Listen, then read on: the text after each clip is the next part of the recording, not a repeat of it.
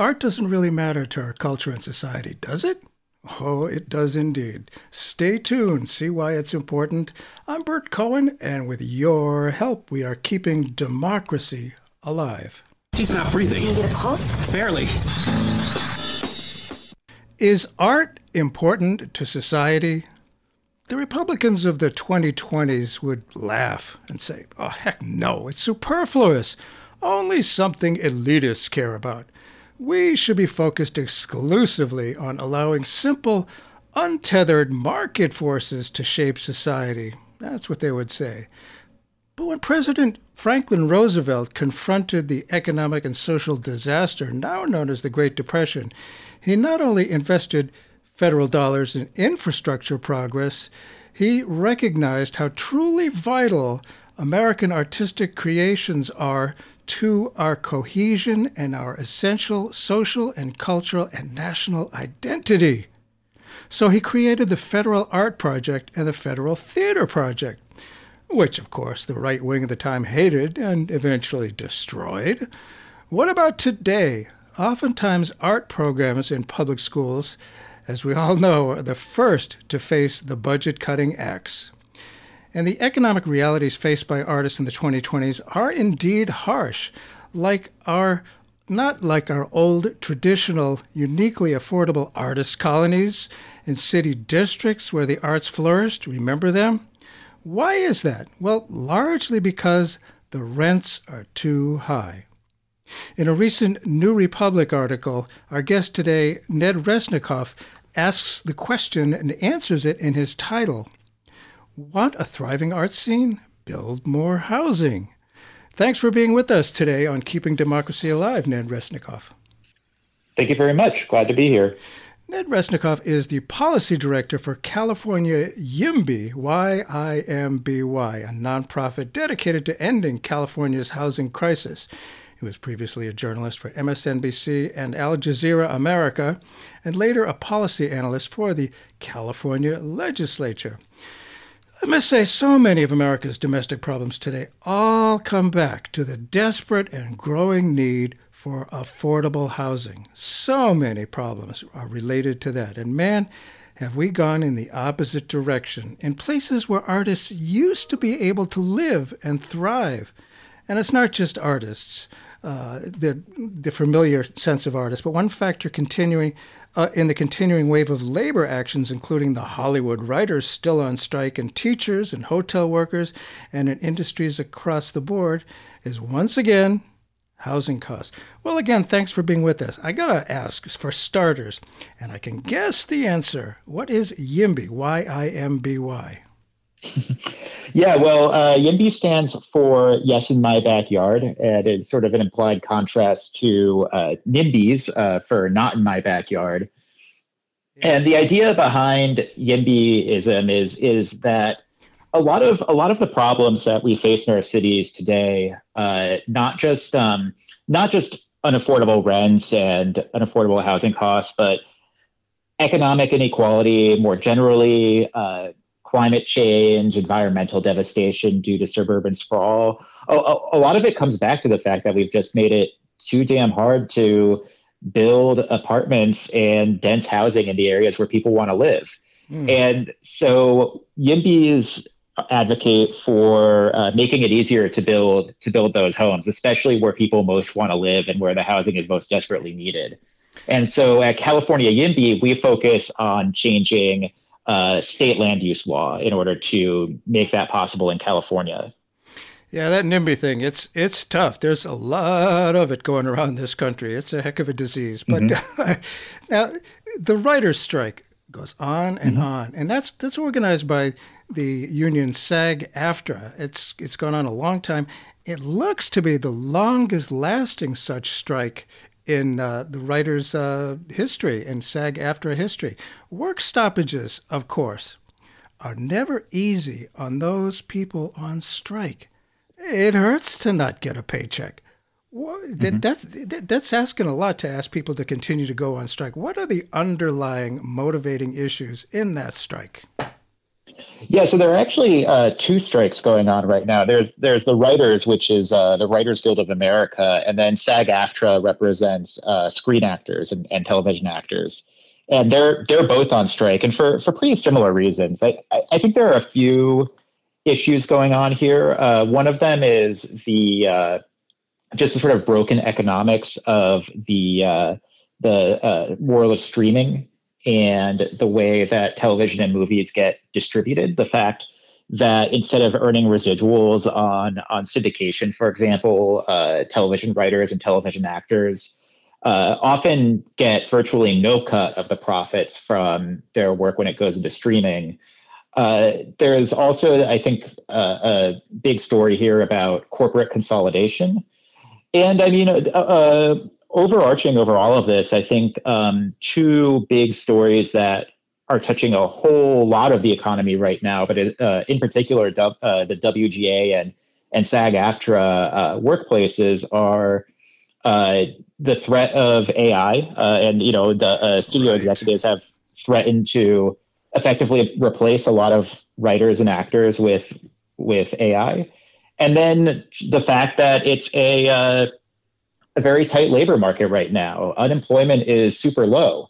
And so I think the studios made a huge miscalculation here where they thought that because of the threat of AI, they had a lot of leverage over writers and actors, but they don't, because it's actually very hard to replace writers and actors. And it's especially hard to replace them with real people who will be able to do the jobs that AI is just not actually ready to do.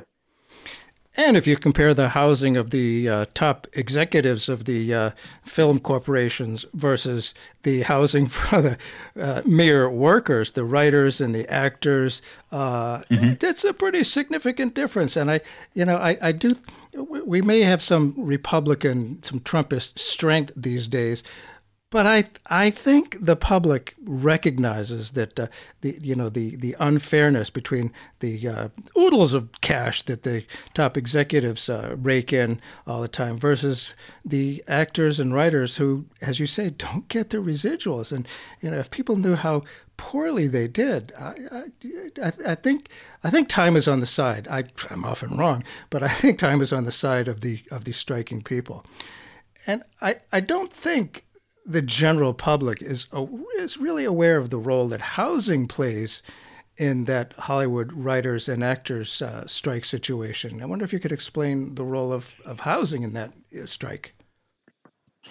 So the two epicenters of the strike are obviously Hollywood and then also New York, where quite a few writers and actors live and where a lot of television is produced.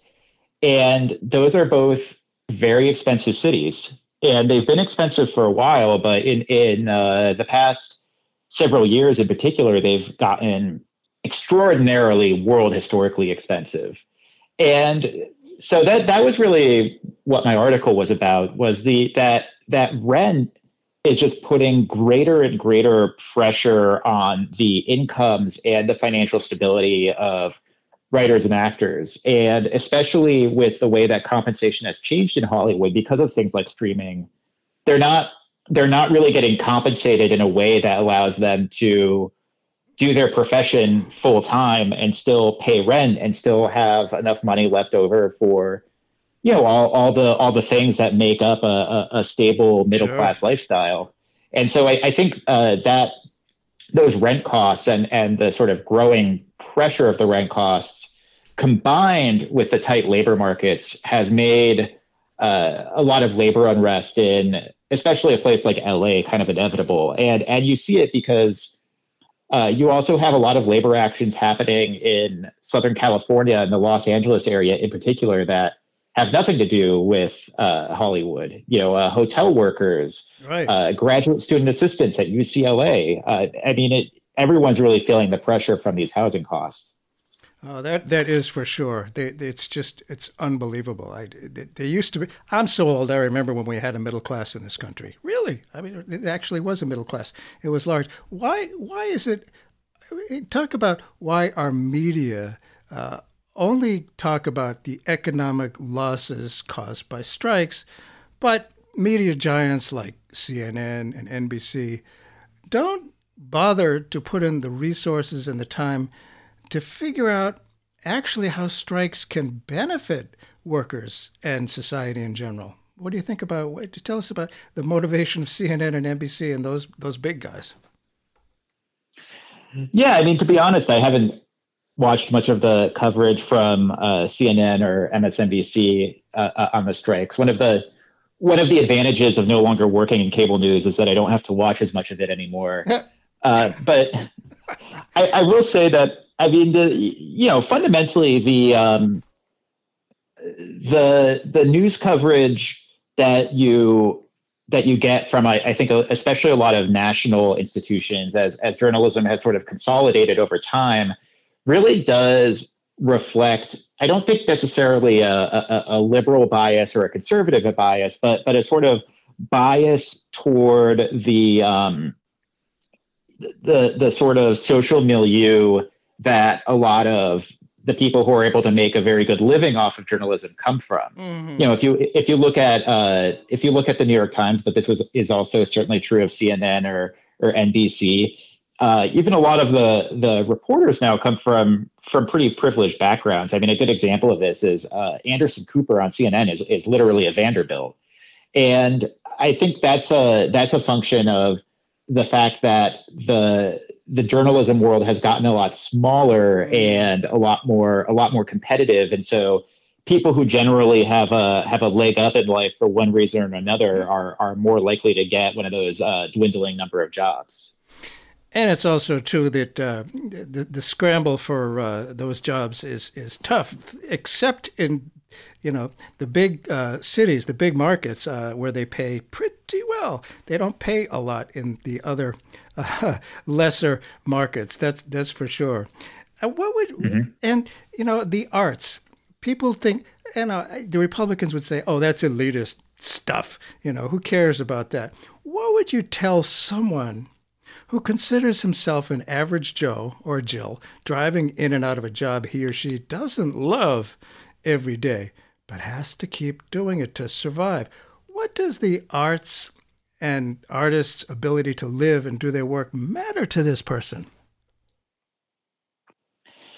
I think of what's happening to artists right now as kind of a leading indicator for what's happening to working people everywhere in these large cities. Uh-huh. Even if you're not necessarily a painter or a writer, there are so many people who decide to choose a vocation over something that's just going to make them a lot of money. Good example of this is, maybe a little bit more adjacent to the arts is journalists. We were just talking about journalism, mm-hmm. But I would also put public school teachers and nurses in that category. Like, no one who's doing those jobs is doing it to get rich. Right. And so the more that we create cities where the only way to actually live in them is to just go for the job that's going to make you fantastically wealthy, the more we lose really the critical human infrastructure that actually makes society function. Teachers, nurses, reporters, public servants, social workers, public transit operators, just like the people who actually hold a city together. Right. And it has always amazed me, and lots of people, that working people who, get the short end of the stick and who, the unions are there for, they tend to support and look up to the very wealthy people. I think they figure, well, I'm going to be super rich someday myself, and I don't want to have to pay taxes. And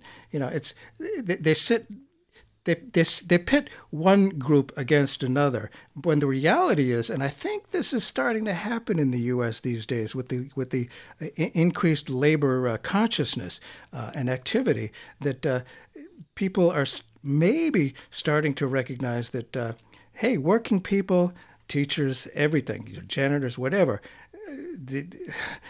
we need them, and we need them to be able to survive, and we need affordable housing for really everyone, and it is important to us. And so the arts are part of that. And for those who may have just tuned in, Bert Cohen here. The show is Keeping Democracy Alive. We're talking about a unique aspect of democracy. Well, not so unique, really. It's just the ability of working people to survive. We're talking about strikes and union activity and why a thriving arts scene is important. And our guest today is Ned Resnikoff, who is policy director for Yes in My Backyard.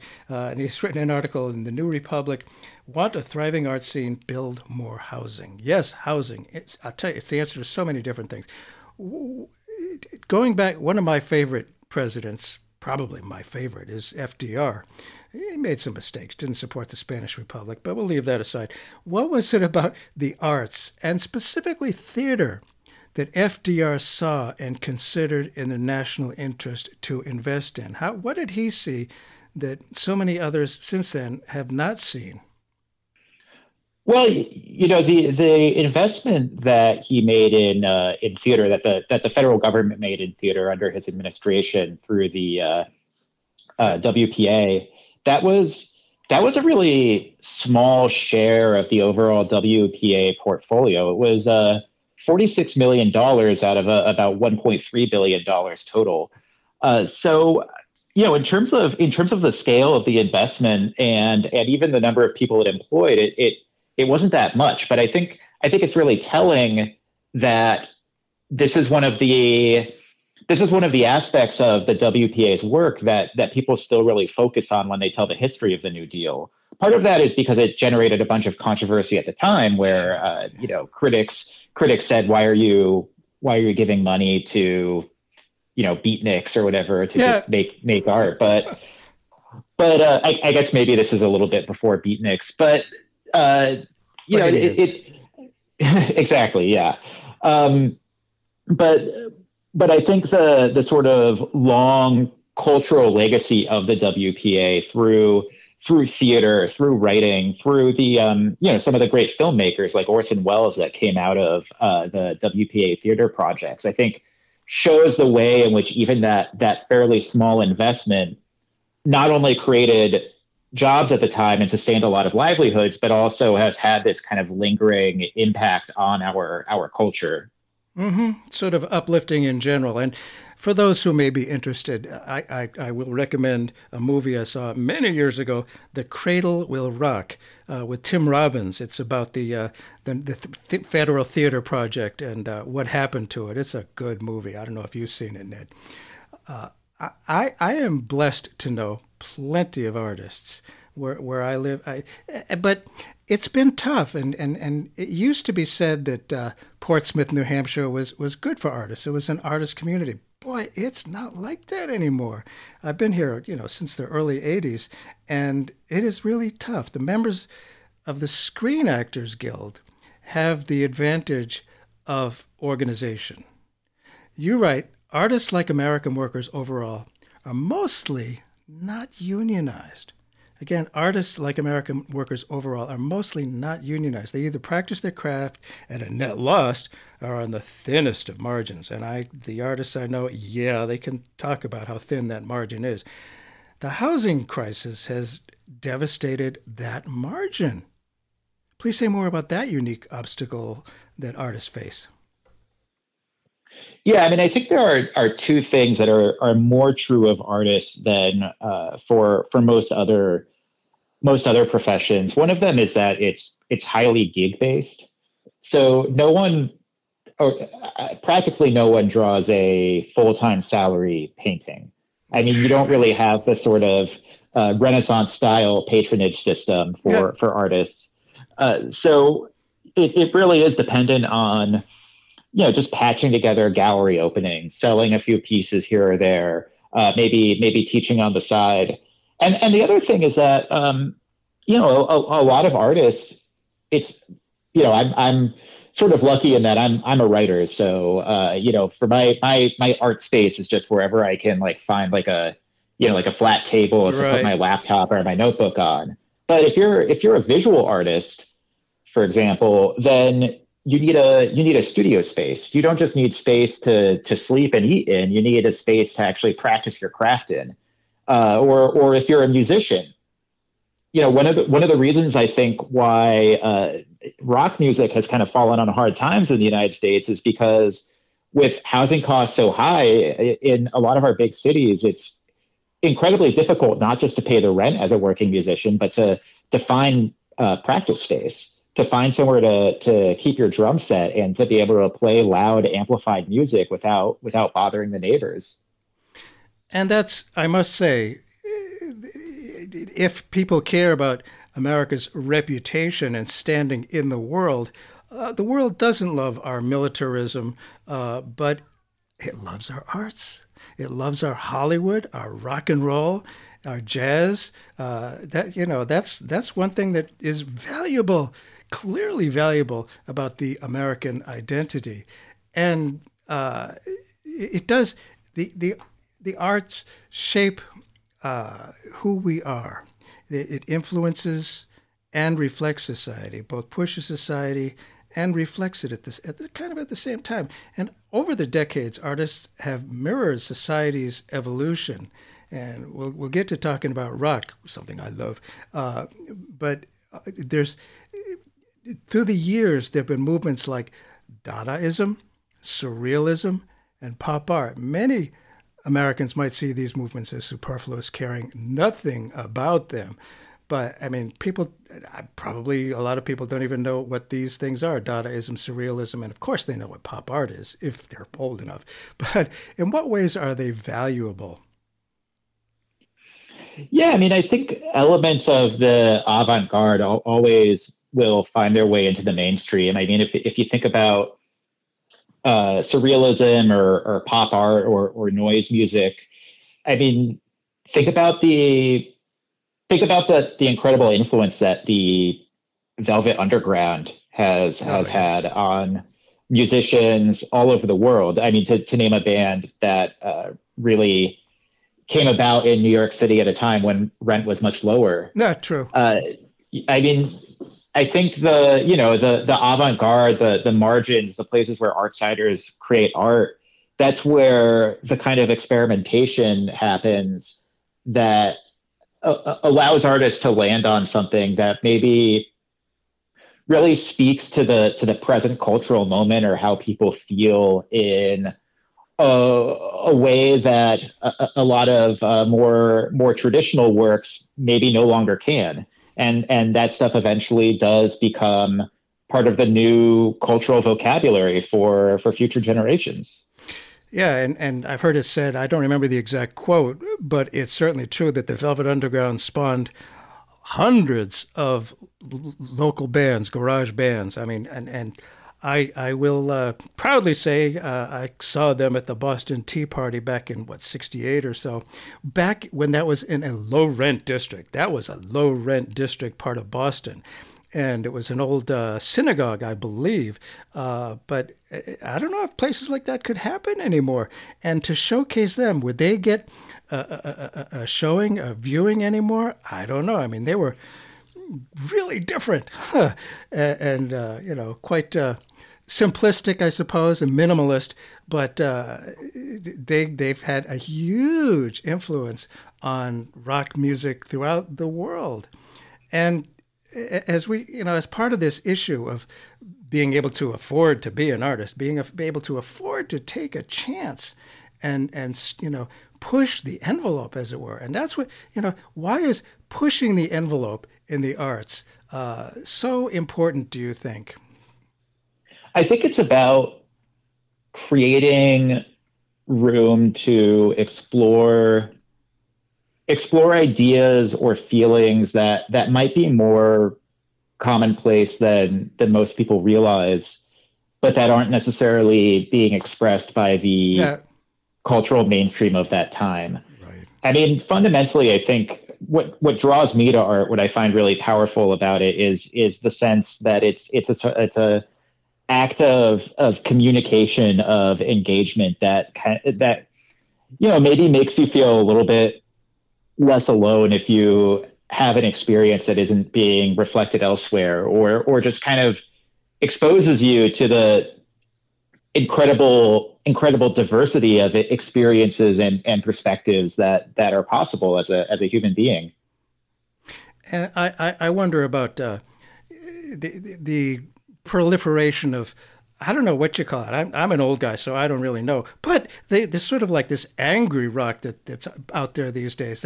That's pushing the envelope to some extent, and is giving people who otherwise don't have an outlet for this kind of thing to identify with and feel connected to. And there's something valuable about being connected to a culture and a society. I mean, a culture doesn't happen, without people being connected. People have to be connected, and if they can't afford to do their arts, we all suffer. We all suffer. And I sense that, I may be wrong, and I'm not sure how you feel about this, that perhaps, I mean, a number of commentators have said that the American arts appear to be going through a period of stagnation. Does that reflect the culture, do you think? I mean, and the right wing's culture war, that's some powerful stuff. It's connecting with a lot of people, and it's got some major ugly energy. How is that affecting the climate for the arts, do you think? So I guess two questions there. Yeah, I mean, I definitely think that stagnation is real. And I think a lot of it has to do with the sort of retrenchment or consolidation that's happened in terms of opportunities to actually produce art that will be consumed by a large audience. So the fact that, for example, even if you just compare the movie industry now to the 90s, there's been this kind of evaporation of the market for mid-budget movies for adults, like not like high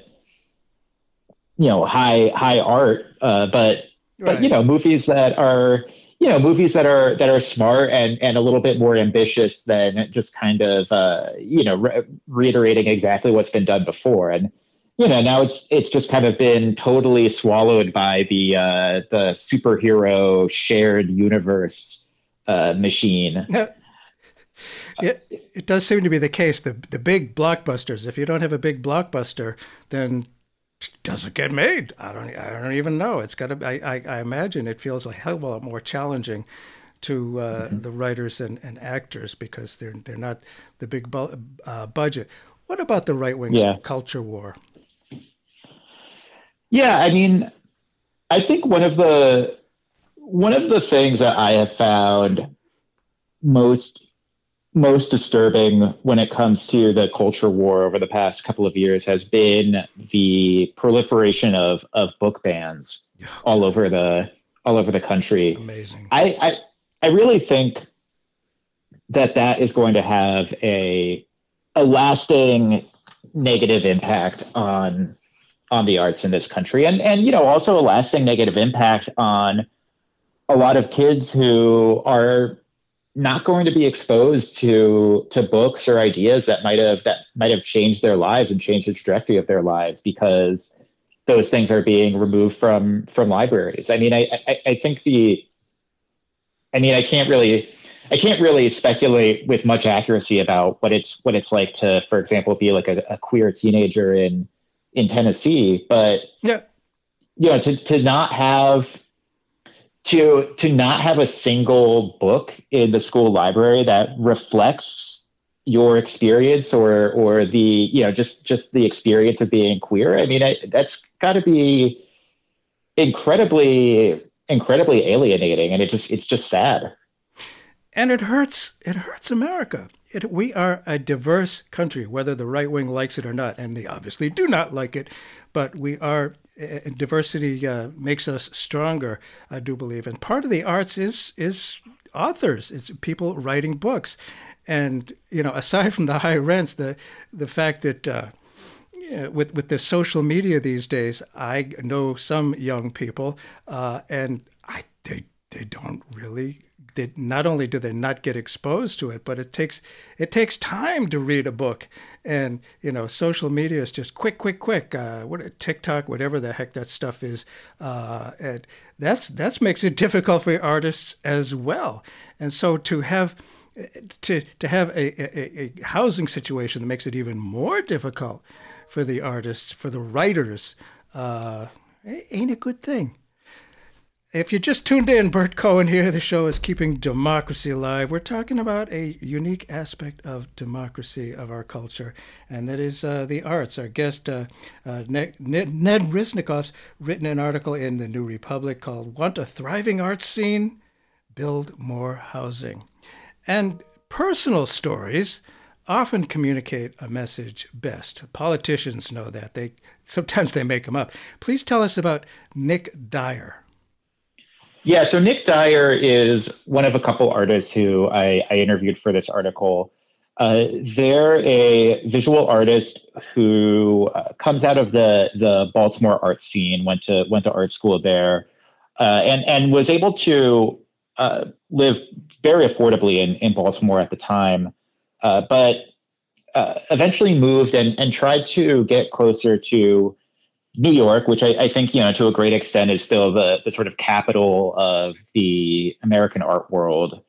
And, a place where just being able to be there can really do wonders for your career as an artist. But unfortunately, if you're not an extremely well-established artist, then it's extremely difficult to make the rent in New York. And so they ended up instead moving well upstate, I think a 2 or 3 hour drive away from Manhattan in a town on the outskirts of Hudson. And, are still stretching their budget to pay the rent even there. And yet Manhattan, New York is the place, aside from LA and Hollywood, where a lot of these things happen. And I can't imagine what the heck the rents are these days in New York. I'm frankly glad I don't live there, but couldn't I? But if the basis of what New York is, what New York's identity is so much with the arts, with creativity, and so many artists are working as waiters throughout the city because they have to, and dishwashers. It ain't right somehow. It's just not right. And I haven't heard any politicians, any people running for federal office talking about, I don't know if they would dare talk about, investing in the arts and why it's important. But I don't, I know FDR did. I don't remember other, well, actually JFK and Jackie Kennedy, I think, was talking about it, but it's been a long time. I wonder, why do you think federal politicians would shy away from it, not want to touch it? Or do you think they would? And maybe you know of some that are doing it. Yeah, I haven't heard many federal politicians talk about investing in the arts. And I think I can understand some of the reasons why, which is that for the same reason that whenever a city faces a municipal budget crisis, generally libraries are among the first things to get their budgets cut. God. It's this stuff is just kind of deprioritized when it feels like there are scarce resources, and to a certain extent I can understand that like a publicly funded local theater program is not necessarily critical infrastructure when there's also people who need housing or just like need a subsidy just to be able to eat for the month. But I think part of the mistake we've made, and part of what I really work against in my day job at California YIMBY is this kind of zero sum mentality. This idea that we can't actually provide not just a sort of like a decent standard of living for everyone, but also invest in positive sum endeavors. The arts really do lift a society. They may not be as important as fixing a crumbling bridge and things like that, but it is important. Again, it lifts society up, and I think it has the effect of rippling out and making increasing pride, perhaps, in who we are, and feeling like a sense of confidence that this is who we are, we can do it. That may be, as John Lennon said, you may say I'm a dreamer. Why did, why was it said to you, do you think? I think a lot of art, and actually Nick Dyer said this, they said, I think a lot of art is knowing people. People like to pretend it's not, but that's part of it. What did they mean? Yeah, so they were talking about why it was detrimental to their career as an artist to not be able to live in New York. And this is one of the really great things that cities do for us, not just for artists, but for everyone, is that there really is a lot to be gained when you take people who are all working on different aspects of a shared project and allow them to be in community with each other and yes. bounce off of each other. And, in sort of econ policy wonk speak, it's called the agglomeration effect of cities. I think it's produced a lot of great art throughout the history of civilization, but even more tangibly, it's a really important driver of economic growth and the sort of the sort of wealth creation that benefits everyone. And when we make cities so expensive that doesn't happen, that these sort of professional or artistic communities aren't able to organically emerge in different cities, then we actually end up foregoing a lot as a result. Yes, it's true. And I'm thinking about also, as Nick said, it matters who you know. I'm thinking about the galleries, getting into the 57th Street galleries or whatever it is. I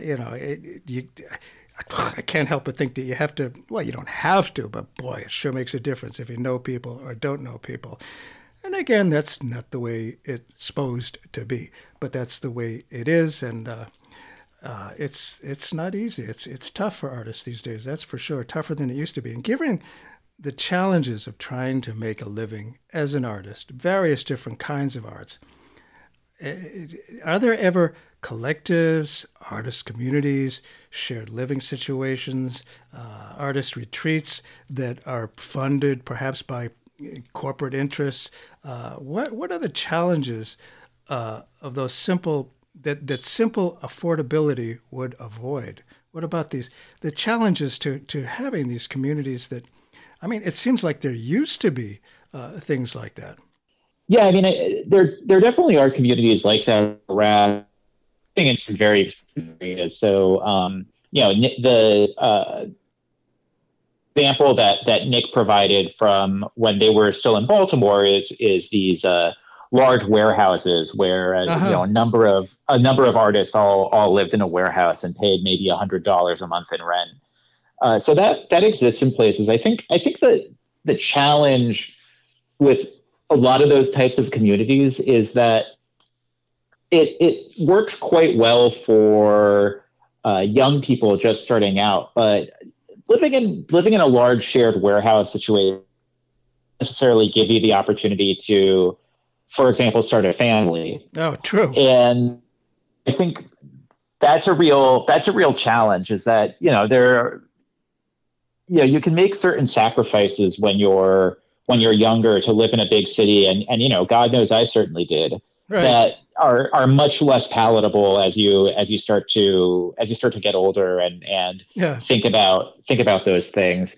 The other thing, and this is I think even more serious, is that for some of these warehouse communal living situations, they're often operating in a kind of gray area when it comes to building codes and basic safety. And yes, this is very much at the forefront of my mind because just not far away from where I live I live in the East Bay, and in Oakland, you have the ghost ship disaster where you had this large co-living situation that was affordable but just plainly unsafe. And there was a fire there where a lot of people lost their lives. Yes. And so, I mean, to me, that's just an example of when you create an environment where the only way where people can get cheap rent is to sacrifice basic safety. That's you really put yourself at risk of some terrible things happening. Oh, that is for sure. That was an incredible fire, and that really illustrated it. And I wonder, if that's been addressed with the problems that caused that fire, with high rents continuing, that people, especially younger people, are still going to look for cheaper places like that, and people die. Let's face it. I mean, that was awful. You write that when high rents smother nascent art scenes, they also stymie the process through which American popular culture refreshes itself. That's a good quote. Tell us about what process you're talking about, please, and why is that important, of refreshing itself, American culture?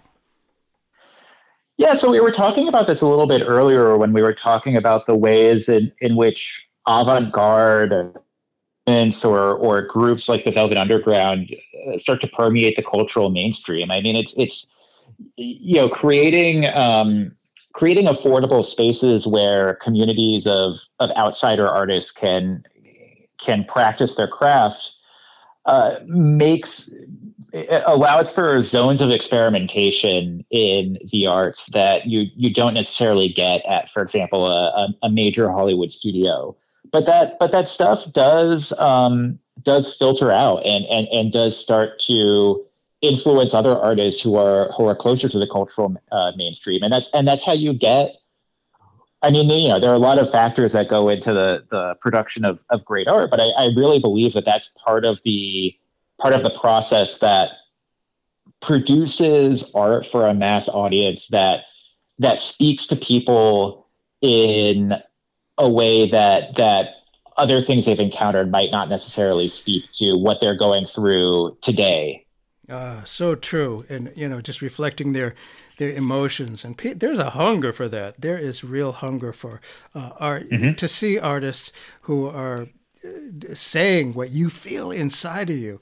And that's always been the case, I think. And let's focus on New York City a little bit. There's so many different aspects of it. There's LA and there's New York. Greenwich Village used to be an oasis of artist residences in the early to mid 20th century. Not anymore. I can't imagine what the rents are. There were a number of salons where artists and intellectuals came together and creativity really flourished. Tell us about the legendary Chelsea Hotel part of that story, and if so, in what ways did that serve to develop and breathe life into artists? Yeah, I mean, I want to start by saying I certainly don't want to romanticize New York in the 1970s. I mean, that was a city. Yeah, true. That was in many ways a very dangerous place to live compared to now. I mean, yes. My parents lived in New York in the late 70s, and so I've heard some stories. Yeah. But I mean, one problem that the city did not have at that time was the housing crisis that it has now. And, part of that was that there were a lot of low-cost housing options, including these, single-room occupancy living situations or long-term hotels. And the Hotel Chelsea is a good example of that, where it was a fairly low-cost living situation where oftentimes people didn't necessarily stay for a long time, but were able to cycle in and out as they were working on getting themselves established. And this hotel in particular, at different times. I mean, just to name three of the people who lived there at various points: Patti Smith, yes, Allen Ginsberg, Dylan Thomas. Wow. I mean, it was the hotel was memorialized in a Leonard Cohen song. I mean, it really does have this amazing place in American cultural history. And As I was writing this piece, I went back and I reread some of Patti Smith's memoir, Just Kids, Uh-huh. about New York in the '60s and '70s and her friendship with Robert Mapplethorpe. Uh-huh. And she talks about the two of them splitting a room at the Hotel Chelsea. This is probably in the late '60s, early '70s, and their rent was $55 a month, Duh. which you need to adjust that for Right, inflation, but still. but still, right. I mean, even if it's 10 times what it was, that's pretty darn cheap for New York City. Mm-hmm. For those who may have, again, just tuned in, Bert Cohen here, we're talking about the arts and why they're important. And rents are too high. The rents are too high. Our guest today is Ned Resnikoff, who has written an article in the New Republic, Want a Thriving Arts Scene, Build More Housing. Previously a journalist for MSNBC and Al Jazeera America. And getting back to New York, one of the perhaps seedier sides of the city was the Lower East Side, where there were a number of clubs which displayed real artistic explosion. CBGB's, I guess, was one of them. Tell us about them, please, and some of the now famous musical groups to emerge from there. Yeah, well, I mean, CBGB is kind of a huge part of the history of Right. rock, and in particular punk and art rock in America. I mean, one of the things I discovered while researching this piece was that I think CBGB opened its doors in 1973, so pretty much exactly 50 years ago, and that was the same year that hip hop was born in the Bronx. And so if you just think about both those things happening in the same year in the same city, I mean that's just an incredible moment for sort of musical fertility. And just to talk about a couple of the bands that came out of CBGB, we were talking about Patti Smith earlier, but I also have to give a shout out to a couple of my favorite bands who really came from the CBGB surrounding scene. One of them was the Talking Heads, and the other one was Television. And in the piece, I talk a little bit about the New York indie rock scene of the early 2000s. It's funny how these things kind of rhyme, because Talking Heads and Television in particular, I think, were both very influential on various bands that were really important 30 years later in that early aught scene. Right. And it's Stop Making Sense is a big hit again. I don't exactly know why, but from the Mm-hmm. Talking Heads and Tom Verlaine and Television, great stuff. And of course the Ramones came out of there as well, I believe. Mm-hmm. Some Yeah. very influential stuff. And I rarely go to New York anymore, but new residential skyscrapers fill the Manhattan horizon now. They're really tall and thin, would freak me out. I could never live there. In what ways is that phenomenon affecting new opportunities for renewal of the arts? These incredible skyscrapers. So New York is a really big place, and Yeah.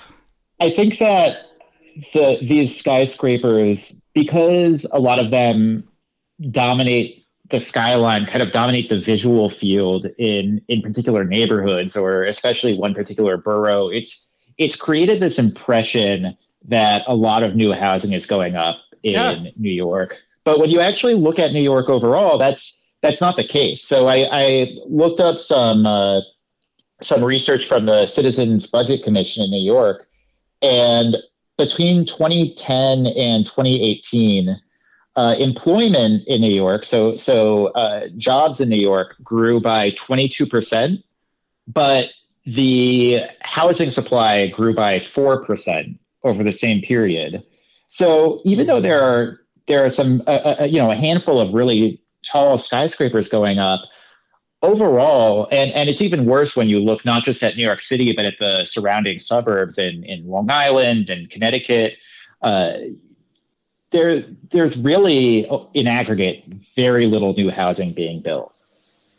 And so I understand why it can sometimes feel like, if you're in certain areas, that there's just all this building going on everywhere. But if you zoom out and look at the entire city, we've got a big problem, and we actually do need to build a lot more housing in the city. Yes, housing is the answer to so many problems across the country, not just this one, but it's just so. I mean, there are places where there's a homeless problem, which is becoming more pronounced.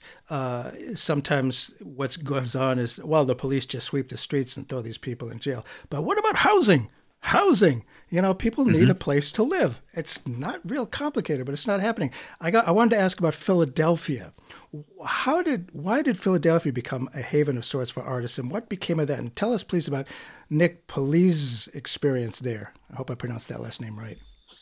Yeah, I think it's Polizzi, although I'm not 100% sure. Probably, you're right, of course. Yeah. So Philadelphia is a more affordable city than New York, and it used to be even more affordable. And so part of my contention in the piece is that there's been a real shift in the center of gravity in the indie rock, especially on the East Coast, from New York to Philadelphia. I mean, if you just look at 15 years ago and compare it to now, 15 years ago, the sort of young, hot indie rock bands were the Strokes, the Yeah Yeah Yeahs, LCD Sound System, TV on the Radio, like all New York acts. And now the scene is more dominated by groups like Japanese Breakfast, Lucy Dacus, who of course is part of Boy Genius, Kurt Vile, and those are Philadelphia bands. And I think a lot of it has to do with the fact that for a while, at least, it was much easier to be an artist and maybe have a part-time gig to pay the bills and be able to live pretty cheaply in a fairly central neighborhood of Philly. And that's kind of the world that Nick Polizzi came out of. He has a noise rock act that he's the frontman for Purling Hiss that got its start in maybe the mid-aughts at kind of the emergence of this newer Philly indie rock scene, and kind of got to see that whole trajectory where the city started to get more expensive because in large part because the housing crisis in New York was creating all this population pressure. People were getting priced out of New York and moving down to Philadelphia. And eventually, Polizzi got priced out of Philly, and he actually is now living back in his hometown, one of the suburbs of Philly. Oh, and I am reminded of Philadelphia has a long tradition of promoting rock and roll, going back to Bandstand. That came out of Philadelphia. A lot of good music and good culture has come out of Philadelphia through the mid-20th century. And the right is a political and cultural factor these days. No question about it. This culture war is some tough stuff. And they find it really useful to pit people against one another by groups. There's racism, sexism, LGBTQ plus, they want to divide us. Art, on the other hand, fosters community. The arts establish a shared identity and sense of belonging among diverse groups. How is that a challenge to the right, which is now enjoying such political and cultural power? Yeah, I think art is fundamentally kind of unruly, and yes. That it. I love it. Yeah, it just it creates a lot of room for difference and for different modes of expression or different ways of being that I think can be in some cases. Some potentially somewhat unsettling or even kind of disturbing. And I for that kind of difference and reflecting reflecting different experiences can be very threatening to a movement that, to a large extent is focused on dictating like a certain way of being a person in the world. Yes, indeed. And they forget that art is not supposed to be soothing. It can be disruptive, and it's never supposed to be soothing. Well, as you know, the New York indie rock scene circa the turn of the millennium isn't coming back. But if the city reins in its housing crisis, think of the new artistic movements that America's largest city could incubate. Think of what those movements could give to the rest of the country and to the world. And along those lines, what can people do? I mean, it's tough for municipalities to create affordable housing. The federal government can do it. So a couple of questions in there. Tell us about this imagined better New York could do that it could incubate this new artistic movement, and what people can do? Yeah, I mean, I think that New York is always going to be an incredibly desirable place to live for a lot of people. And I think that creating room for as many people who want to live there and creating room for even greater diversity of background, diversity of ideas, of expression in New York, like really incredible new artistic movements could emerge from that. As to the question of what people and what cities can do, it is true that when it comes to subsidizing housing and subsidizing rents, there's very little that compares to the power of the federal government to invest in things like housing choice vouchers, also called Section 8 vouchers at scale. But there's a lot that cities and neighborhoods could be doing differently. And primarily it just comes down to removing barriers to building housing and in particular multifamily housing in the places where people want to live. And so I would say, to people who want to do something, start going to your local planning commission meetings or community board meetings, and when there's a proposal to build some more apartments in your neighborhood, stand up and say, I would actually welcome more neighbors, because that's something that not a lot of people do. And for a long time, people who don't want new neighbors, who don't want to live near apartments or affordable housing, have kind of had a monopoly in those meetings. True. They have. Well, which leads us into the last question, YIMBY. There must be some website people can go to if they want to do something about it and say, yes, in my backyard. Yeah. So if you're based in California, then I recommend going to CAYIMBY.org. That's our website, and there's lots of resources there for how to get involved in your community. You can also just type in YIMBY in the name of your hometown or state. There are little groups all over the country at this point, all over the world to an extent. And there's also the Welcoming New Neighbors Network is another place you can look, which is this great organization that started up in the past couple of years to connect different YIMBY activists all over the country and help them kind of share ideas and lessons learned.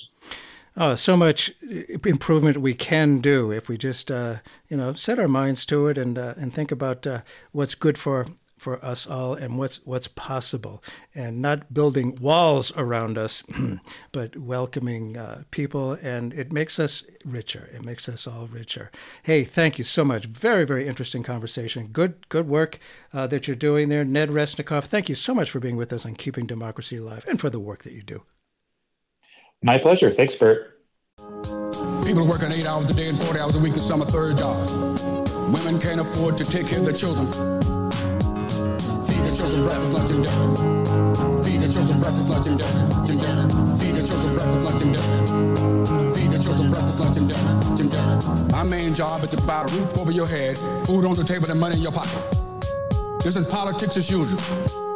Playing a silly game. It's playing a silly game. It's not going to happen. The rent through my movement, the people I'm here to represent can't afford to pay their rent. If you enjoyed that discussion, don't miss a single show. Subscribe. It's all free. And if you find the information valuable, your friends probably do too.